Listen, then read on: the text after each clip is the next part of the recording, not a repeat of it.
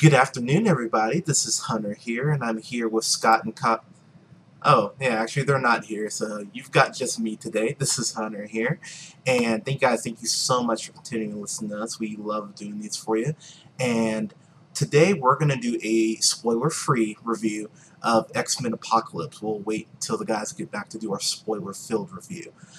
So since we're doing just a spoiler free, there's not a whole lot to talk about, so I'm going to make this as brief and as vague as possible, but there will need to be some mild spoilers to kind of go ahead and give you my opinion. So, the movie basically picks up, I believe it's 10 years, it's 10 years after the events of Days of Future Past. So, Charles Xavier, played by the brilliant James McAvoy.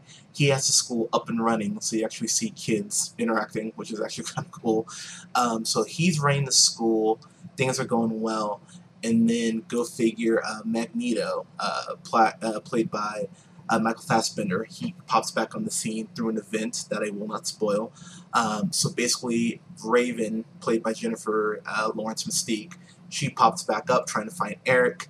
That leads them crossing paths with Apocalypse, who begins his recruitment to go ahead and destroy the world, cleanse the world and rebuild it anew. That's the shorthand version of the plot. So, looking at Rotten Tomatoes right now, this is at a 48%, which is the lowest score for an X-Men film on Rotten Tomatoes since the classic X-Men Origins Wolverine.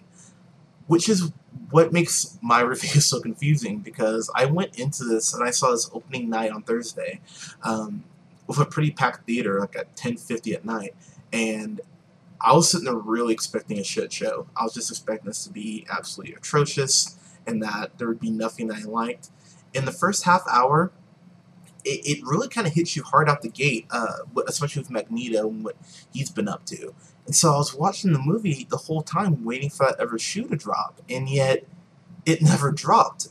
This is a very well done film. Not perfect by any stretch of the imagination, but it really is quite incredible and quite an achievement. And you could make a case it's the best X-Men movie they've done since Days of Future, well, obviously since Days of Future Past, but you can make a good case for it being the top 3 best X-Men films they've ever done. So this is directed, of course, by Bryan Singer, who, of course, from Usual Suspects, X-Men First Class, and X2, and Days of Future Past, the good X-Men movies, basically. And he does an incredible thing here with a lot of the actors. So Oscar Isaac, who plays Apocalypse, I've heard people say that he's too small to play Apocalypse. He should be bigger, should be taller, etc., etc. You could make that argument, I guess, but honestly, because it's Oscar Isaac and he's such an incredible thespian, I thought he did a hell of a job with this material and really made the character Apocalypse, who's not super interesting in the comics even, made him feel menacing. He made him feel dark. He made him feel gritty at times. The only thing I would say that did take away for Apocalypse from me, as far as Apocalypse himself, they were doing that weird T-Pain auto-tune with it, and it was just a little distracting at points. It's very much like in Dark Knight with Batman's voice. It bugs you for a little bit, but you just kind of accept it after a while. The points where it happens the first couple times, you're like, but once it happens, you kind of get over it. But Oscar Isaac was incredible in this. The MVP of this movie, though, it's tied between Fassbender and McAvoy. Their back and forth, their conflict, and how their conflict is a lot more central to the film than you think. Again, without getting too into spoiler territory, James McAvoy and Fassbender both give their best performances as their respective characters, because Charles Xavier, this is him at his kindest, this is him at his most not vulnerable, but at his most caring, and seeing him interact with his students, because they are his students now, especially Jean Grey, of course, played by Sophie Turner from Game of Thrones. I don't watch Game of Thrones, sorry, but she's incredible as Jean Grey as well, and their scenes contribute a lot to that. And Fassbender, whenever he's interacting with anyone else, it's maybe the best stuff from the film. How Fassbender gets back into his role of Magneto is heartbreaking, and there's a callback to his origin that I really enjoyed. Um, this movie is so well done. I mean, the stuff that I just didn't like is really nitpicky. I'm gonna butcher your name. I'm sorry. Lana Condor, I think is how you say it. She plays a Jubilee in the movie, and she's barely in it, so that really bummed me out. I would have rather seen her as a cameo than the way they used her. The thing that really bothered me was Olivia Munn, and Olivia Munn, she's proven to be a hell of an actress, not just because she's attractive, which, you know, she's no Jessica Biel. She's actually has some talent. If you watch the Newsroom, she's incredible on there. But they bring her in as Psylocke, and she has nothing to do. If you see that scene where she cuts through the car in the trailer, that's pretty much the extent of what she does. I was pretty disappointed by that, actually. And then Jennifer Lawrence, the way they've gone from Mystique, I don't like it. I'm just kind of over Jennifer Lawrence playing her. So, and it feels like she's kind of just like sleepwalking through it. Like, well, Hunger Games is over. I need to be a part of another franchise. I really just didn't like her. But everyone else, Ty Sheridan, I want to give him credit, who now plays the young Cyclops. Evan Peters is Quicksilver. Okay, gotta get this out of the way. His scene, because of course there's a new Quicksilver scene in here, it's absolutely incredible. It's maybe the best scene in the film. And the way it's handled, and the dynamic between him and Magneto, that's growing. It's so well done. But the Quicksilver scene is crazy, and it's better than the one from Days of Future Past. A lot of the critiques I've been reading from critics have been like, not every character gets their due.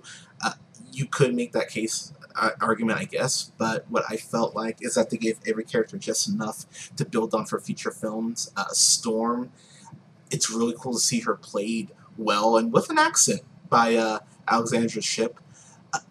I would have liked a little more to her origin. That bothered me a little bit, but overall, though, she has to look down. She feels like Storm. She feels like she's going to grow into a great leader. As you know, if you've read the comics, you know how integral she becomes to the X-Men. There is one scene here, just kind of wrap this up, with a character that you kind of expect a cameo in here. I really wish they hadn't shown that this person was going to even be in it, but the scene's incredible, and it's a big callback, and it sets up something later on that I think will be pretty interesting. So there's a lot of Earth building in this movie, but it doesn't even feel like Batman v Superman at times felt, where they're just shoving stuff in for the sake of shoving it in. There's a lot of good fan service here. The direction's done really well. The big plot, Apocalypse's overall arching plan that kind of reveals itself in the last third, is pretty creepy, and I felt a genuine sense of, oh my god, like stop this. So this movie had me on the edge of my seat. I really did enjoy this. It's still not better than First Class for me, which I'm sure some people will be like, really? I love First Class. I just rewatched it the other day. I think it's the best X-Men film they've done. But this is actually better than Days of Future Past for me. I appreciate there's an actual villain, and it's not just about time travel, really. This does such a good job really setting up some big Easter eggs for heading forward in this new universe they're building. And by the way, stay after credits. I feel like I shouldn't have to tell you that, but stay after the credits for this, because it's pretty integral if you know your X-Men canon. So as far as my grade, I'd give this an A-. I thought this was a solid X-Men film. I really enjoyed it. You should definitely give this a shot. Give this a look. Again, it's not Civil War, it's not Deadpool, but for an X-Men film and what they've built up, I thought this was a solid follow-up to Days of Future Past. So, guys, thank you so much for listening. We will have reviews coming up this week for Pop Star, which I'm incredibly excited for, and then Teenage Mutant Ninja Turtles Out of the Shadows, which I'm not excited for. So we'll have both those reviews up for you guys this weekend. You can follow yours truly on the Twitter at JHunterRealPineapple. tweet me your comments, your questions. Let what you'd like us to review. We'd love to hear that from you guys. You can follow us here on SoundCloud at soundcloud.com/TheRealPineapple775 and like us on Facebook at The Real Pineapple. All right, guys, thank you so much for listening. We will talk to you soon. Take care.